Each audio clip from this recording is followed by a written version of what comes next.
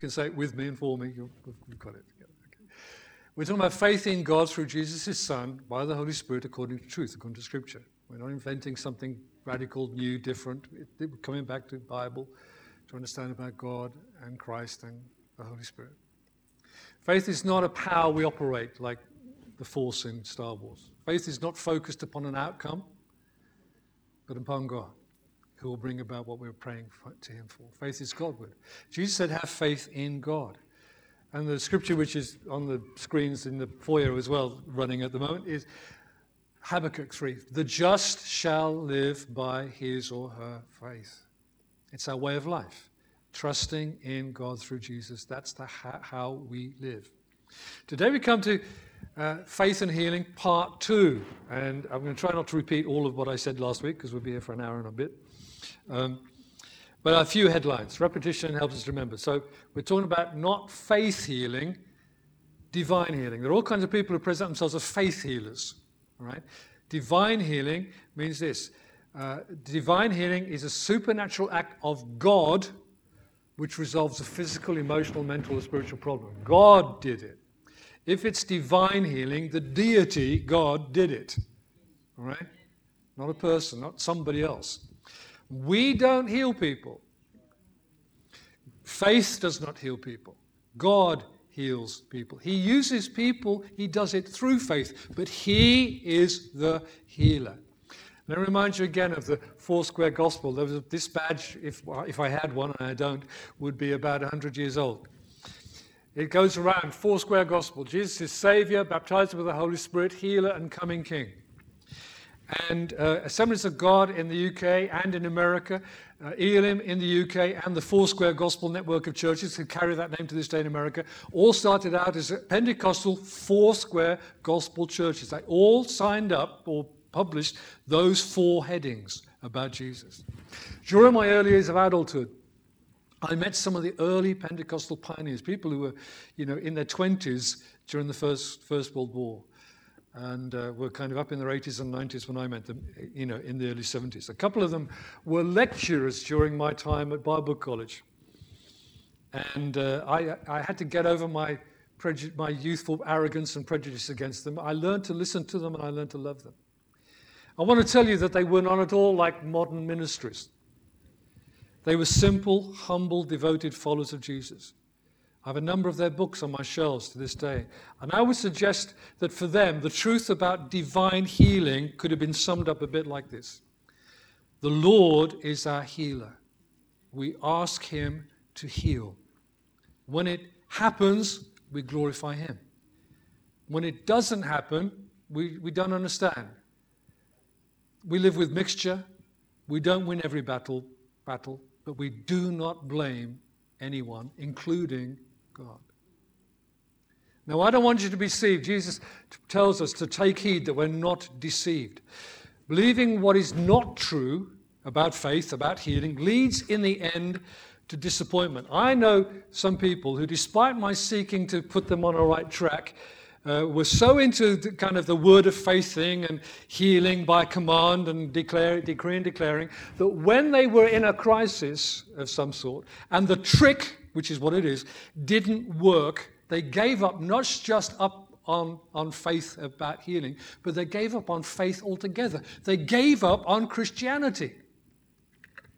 It's that serious, folks, deception.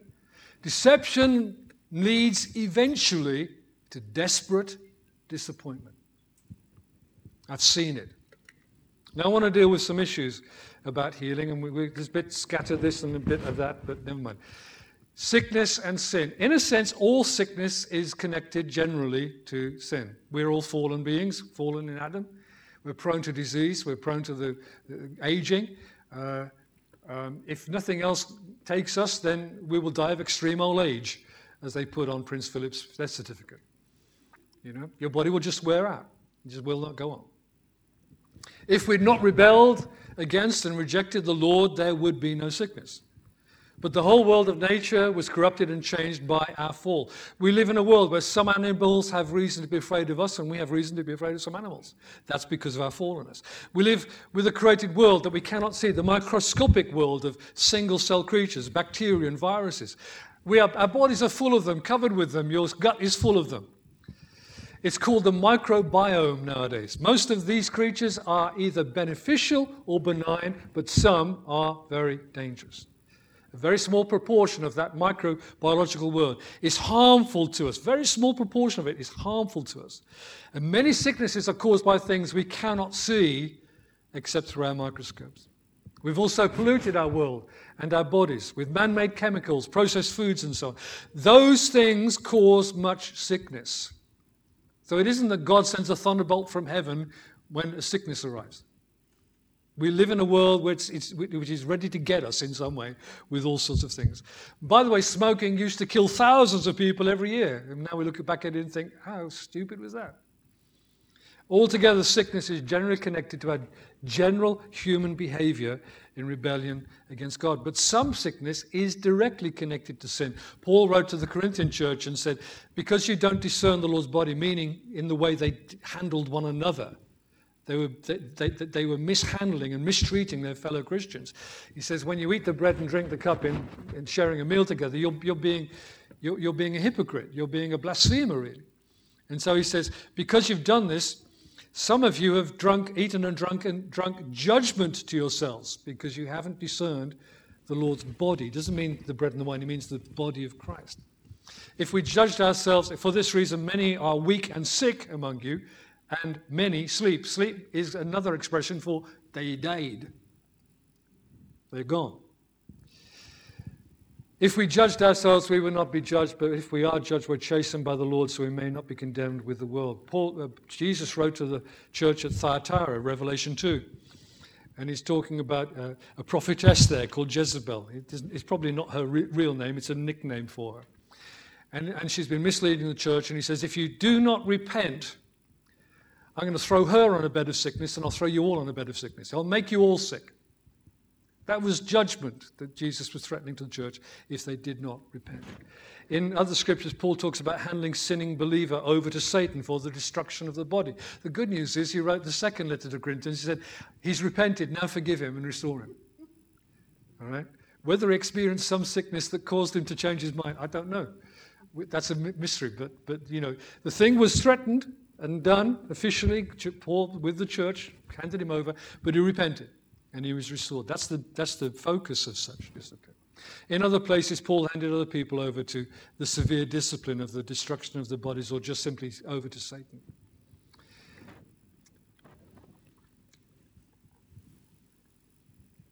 But this measure of tribulation, of handing someone over to experience trouble and even sickness, and that's a judgment. I've been involved in doing that twice in all my life. Yes? As a Christian leader with other elders together, we have seriously faced doing that twice. Don't do it all the time, please. All right, we don't. But we needed to. But the point of such handing over is that they may be turned back to God. All right? In fact, even Paul says that even if their body is destroyed, their spirit may be saved in the day of Jesus Christ. James 5 offers some suggestions that it's possible for in some occasions, sometimes, that sickness is directly related to sin. We'll come back to James 5 in a minute. Let me talk now about healing as a sign. God does not heal people for our entertainment. People say, oh, I'd love to see some more healings at church. Why? Are you wanting to be impressed? Are you wanting to believe something you don't now believe? What's the question?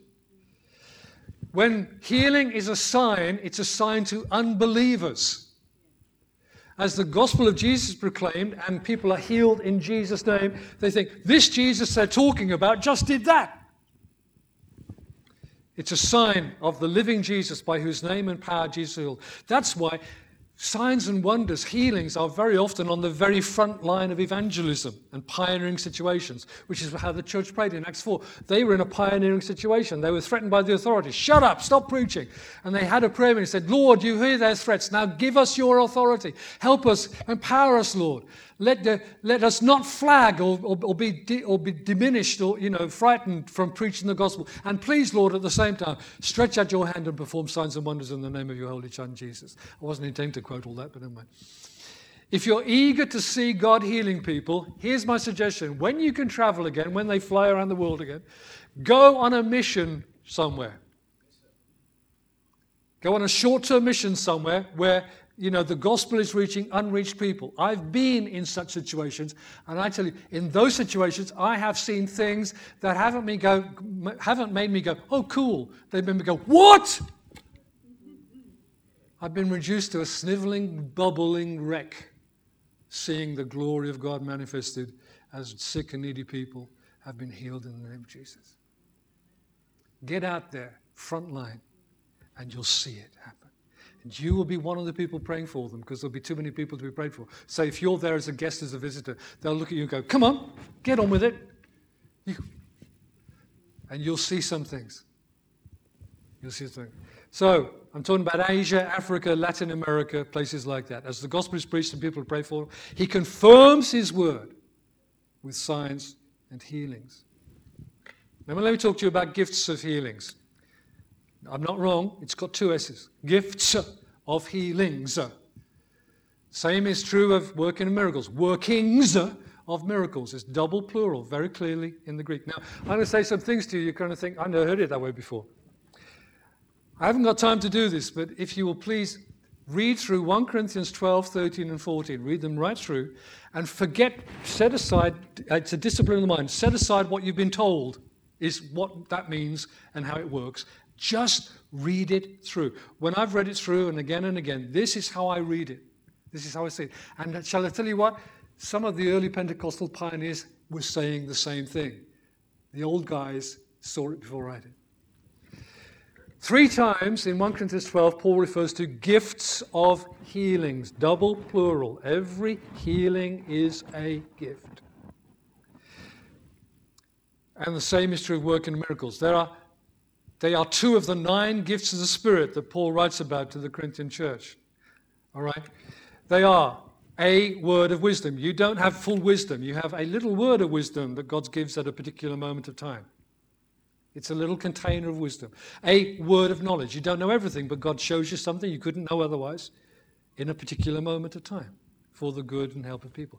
A gift of exceptional faith. You haven't got faith to do everything all the time, but if a mountain needs to be moved, God will give you a gift of faith to move the mountain. All right? It's exceptional faith in exceptional circumstances. Gifts of healings, workings of miracles, a word of prophecy. A distinguishing between spirits. Something's going on and you sense from the Holy Spirit, this is God, leave it alone. This is a demon, let's deal with it. Or, hey, this is just you, stop messing around. Yeah? This is just you. You're being a silly human being right now. Right? Okay. An utterance in tongues or an interpretation of tongues. Each of them is a gift at a particular moment. The whole passage on the gifts of Spirit begins with Paul emphasizing 3 things. They are here in this verse. One and the same Spirit works all these things, distributing to each one individually as he wills. Notice that each one individually, every gift is again and again and again and again. So to sum that up in 3 S's, 3 words, because this is the way I do things, isn't it? The Holy Spirit gives these things sovereignly. They're his to give, and they remain his. They never become ours. The Spirit gives these things separately or severally. Each gift is given at a particular time to meet a particular need for an individual or for a gathering or for a community of people to deliver the wisdom and power and grace of God. Particular things in particular moments. And the Holy Spirit gives these serially, repeatedly. And in fact, that's why some people get to regularly receive from the Lord the same gift. All right? They regularly bring a word of prophecy. They regularly hear a word of wisdom from God and can bring it. But they don't have the gift to use whenever they want to. It's a gift that comes from the Spirit again and again and again. So, you go and look at me and go, what is this? Okay, no one has the gift of healing because there isn't a gift of healing. There are gifts of healings. No one has the gift of miracles. Every miracle is sent individually at that time by the Holy Spirit. But he looks for obedient messengers to deliver his gifts. That is what the original language of the Scriptures teaches. The words of Paul point to the fact that someone may be a regular messenger by the Spirit of gifts of healings, so that is part of their regular service to the body of Christ. But it's not in their control. They cannot heal people. It's only when the Lord gives them that special empowering of the Spirit. The gifts of the Spirit are His gifts. They never become my gift. And a lot of talk on spiritual gifts puts these things in with things like leadership gifts and the character gifts of Romans 12. Romans 12 is about things that you have been made to be. You've been made to be a preacher, a teacher, or whatever. All right? And then the gifts that are mentioned in Ephesians are leadership gifts. You need people who lead us in team together as apostles and prophets and pastors and teachers and evangelists. But these gifts are sovereignly the Holy Spirit's, to give to whom He wishes when He wishes. So it would be wholly inappropriate for any one of us to boast because God has used us as His servant to deliver His gifts. Right? Boasting is excluded. But when we're praying for someone, we need to be open to the Holy Spirit to give us that kind of, I'm going to use the word anointing. I don't often use it because it's so misused, but that sense of equipping, of empowering, that we're stirred by Him to say something, to act in a certain way, that prophetically delivers from the Lord to that person. Now, if He does that on that occasion, don't think that you've now learned the trick, so that's all you ever do. I've been to seminars where people have said, this is the way we pray for healing. You say this and this and this and this and this, and then you say this and this and this. And they write it all out. I've got one at home. Write it all out. I think, no, we're not learning a trick. We're calling on the Lord, who will heal people differently at different times. It's His sovereign, gracious will we're looking into and inquiring about. All right? Please, if you're praying for people, do not manipulate the situation. Make no pretense. Don't boast or claim to have particular faith or ministry. Then there's calling for the elders. I'm actually going to read this scripture out to you. James 5, verse 13. Is any among you suffering? Let him pray. Is anyone cheerful? Let him sing psalms. Is any among you sick? Let him call for the elders of the church and let them pray over him, anointing him with oil in the name of the Lord. Let the prayer of faith will save the sick and the Lord will raise him up. And if he has committed sins, notice that. It's just possible that this is in there. If he has committed sins, he will be forgiven. But James goes on.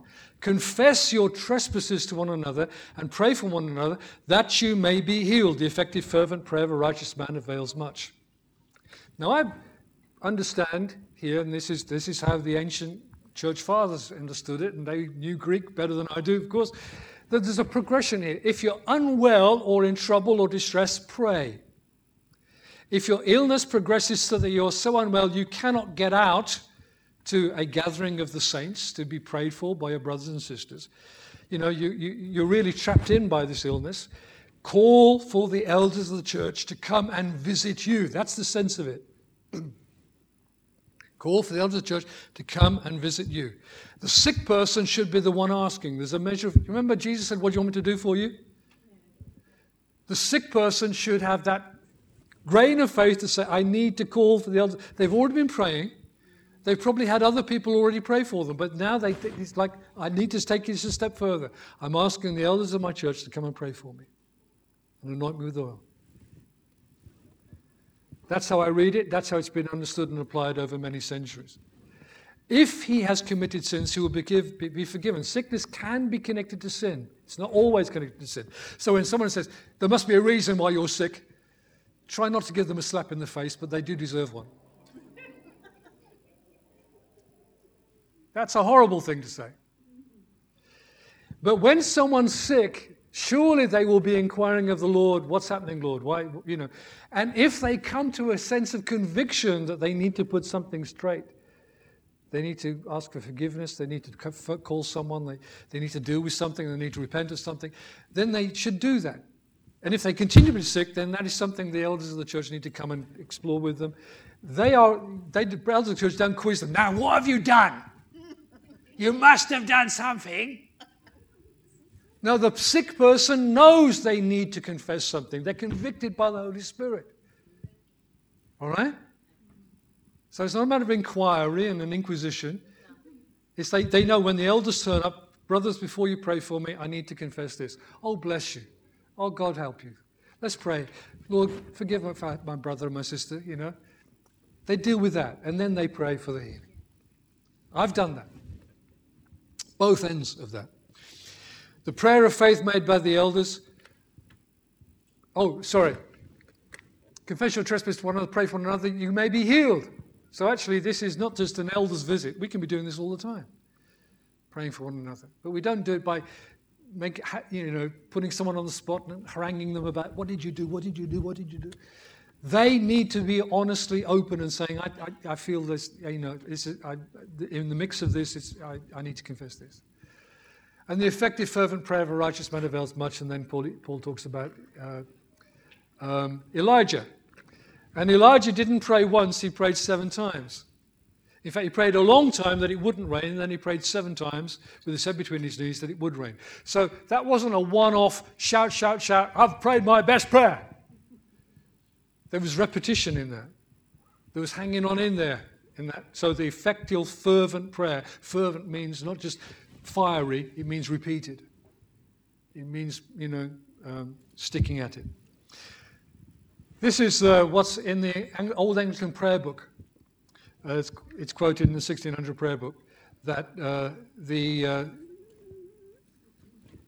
here shall the sick person, if they're moved to make a special confession of his sins, if he feel his conscience troubled with any weighty matter, he should speak that to in Anglican book it says priest, and they then pray a prayer of forgiveness for him.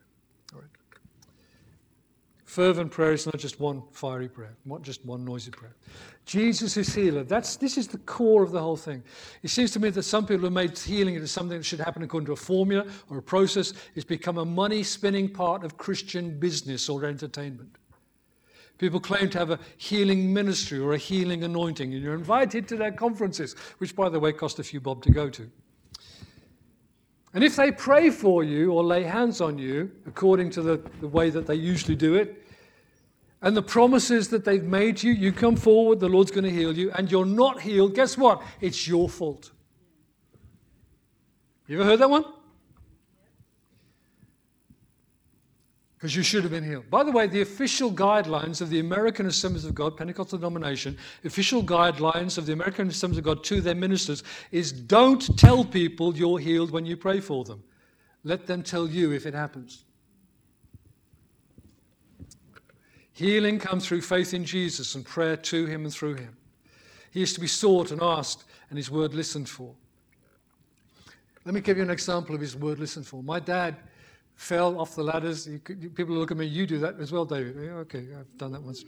My dad fell off the ladders cleaning the windows at home, and he fell from the 2nd story, cleaning the windows there, ladder, on it, flat on his back, broke his back.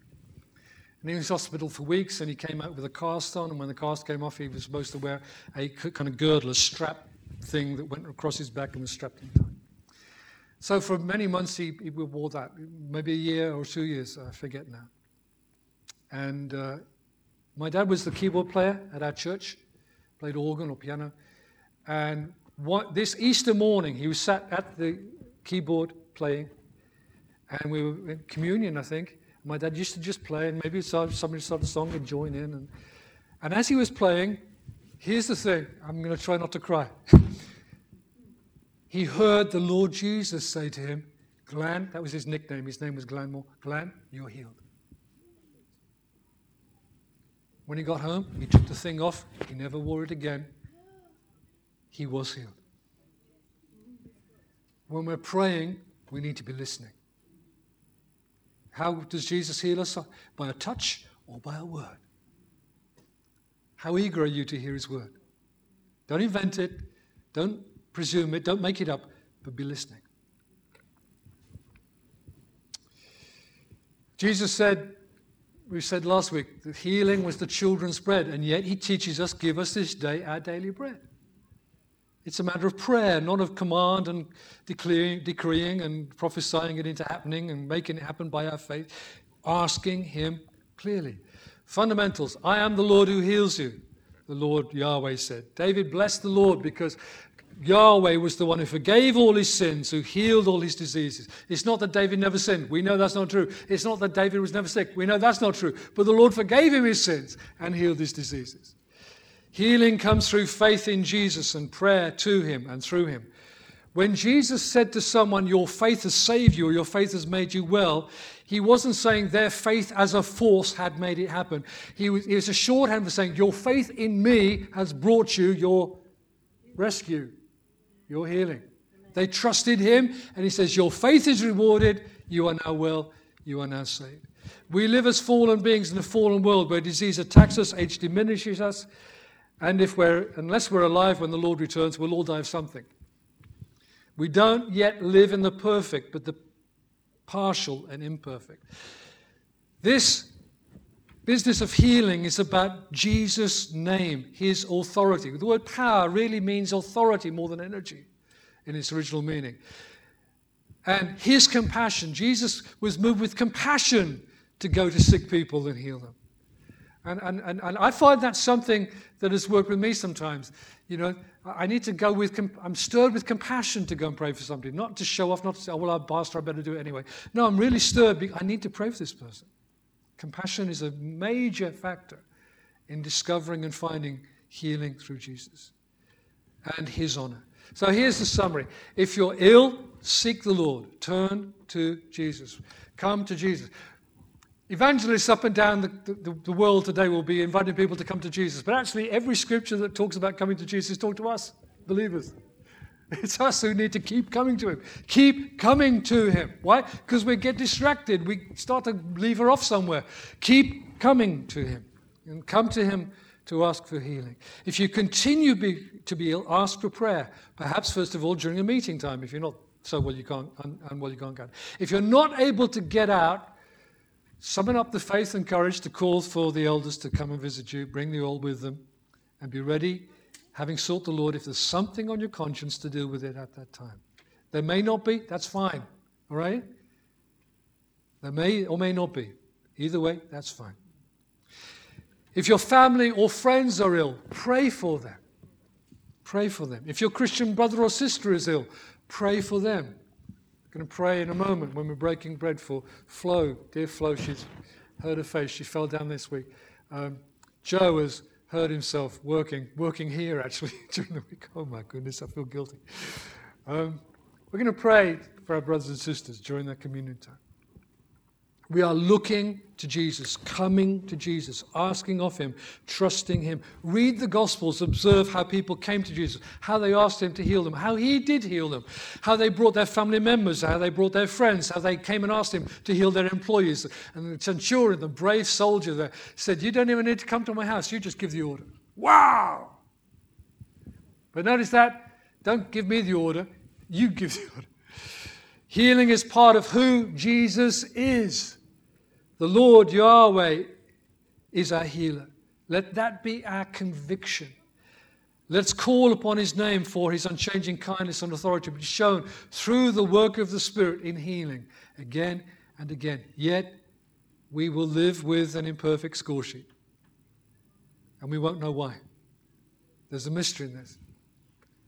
But, last scripture, and here we begin to break bread. Jesus Christ is the same. Yesterday, today, and forever. So when you read the Gospels, the Jesus whom we now deal with, exalted on high, seated at the Father's right hand, full of glory, full of power, full of majesty, is nevertheless still the same Jesus. He hasn't changed. He has the same compassion, the same pity. The same things move him. And he's very willing to hear the prayers of those who will call upon him. Jesus Christ is the same yesterday, today, and forever. I hope you've been encouraged to pray for your own healing, for the healing of your family and friends, for the healing of your brothers and sisters. Pray for others. Do you know what? When Job came through all his troubles, And, he passed his test of faith. I haven't got time to look it up and talk to you about it. Here's a little hint here. The Lord restored Job when he prayed for his friends. The ones who'd given him a hard time? Yeah, them. He prayed for those so-and-sos who'd beaten him black and blue in their accusations against him. But he prayed for them. And when he prayed for them, God healed and restored him. One old elder friend of mine, co-elder with me years ago, he did that. He was ill at home one night, and he was seeking the Lord. He couldn't come to church that night, and so he was at home. And he said, Lord, what is this? What is this? And the Lord brought some people to mind. And he said, well, okay, all right, I'll pray for them. So he set up another one, prayed for them. Another person came, prayed for them. Another person came to mind, prayed for them. Another person who was ill, he prayed for them. And then he realized, he thought, do you know what? I'm fine. He was healed. Try it sometime. All right, I better stop.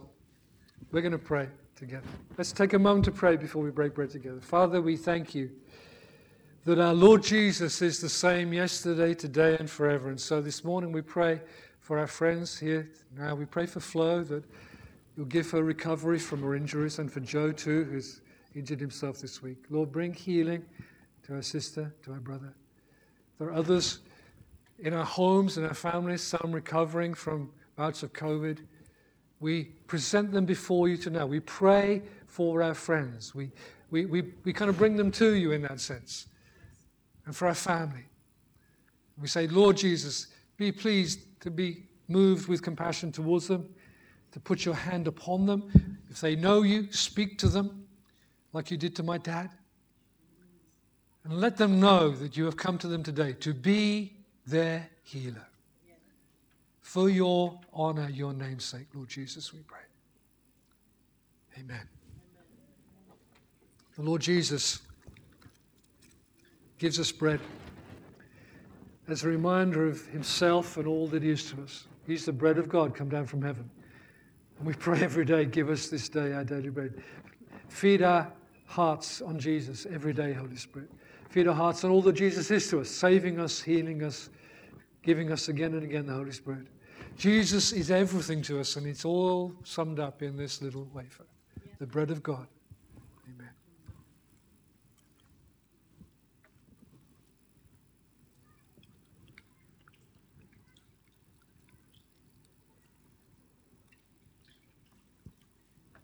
And of course, this great new covenant of grace that we live in through faith in Jesus didn't come about just at a snap of a finger or the signing of a document. It was sealed by the blood of Christ. We give thanks to him.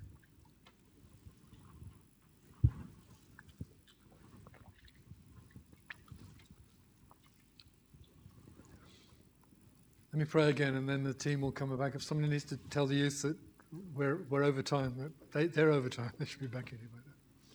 Thank you. Let's pray.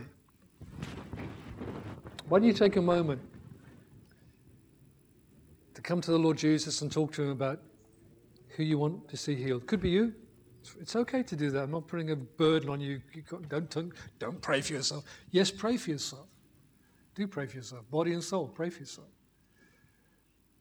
But whoever comes to mind right now, maybe you may be more conscious of your need than someone else's. That's fine. Pray for a moment now. And commit yourself to look to Jesus. First of all, to ask him, and then having asked him, to trust him, and to look for and listen for his healing authority. Thank you, Lord Jesus.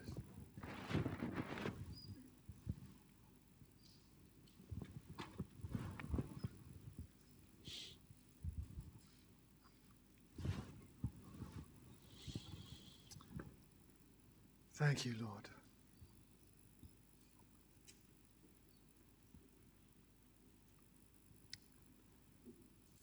Amen. Let me just say this again as well. If you are not yet a believer in Jesus, you haven't committed your life into his hands. So you don't know what it's like to live by faith in him. Why don't you take a moment to do that now? Pray to him. Lord Jesus, I give myself to you. I want to follow you. I want to know you. You could be any age and do this. The Lord Jesus never for one moment turned away little children. In fact, he told off people who did. Let them come to me, he said. The kingdom of heaven starts with people like this. Childlike faith. Present yourself to him in a moment's prayer. Commit yourself to follow him. Learn from him. Thank you, Lord.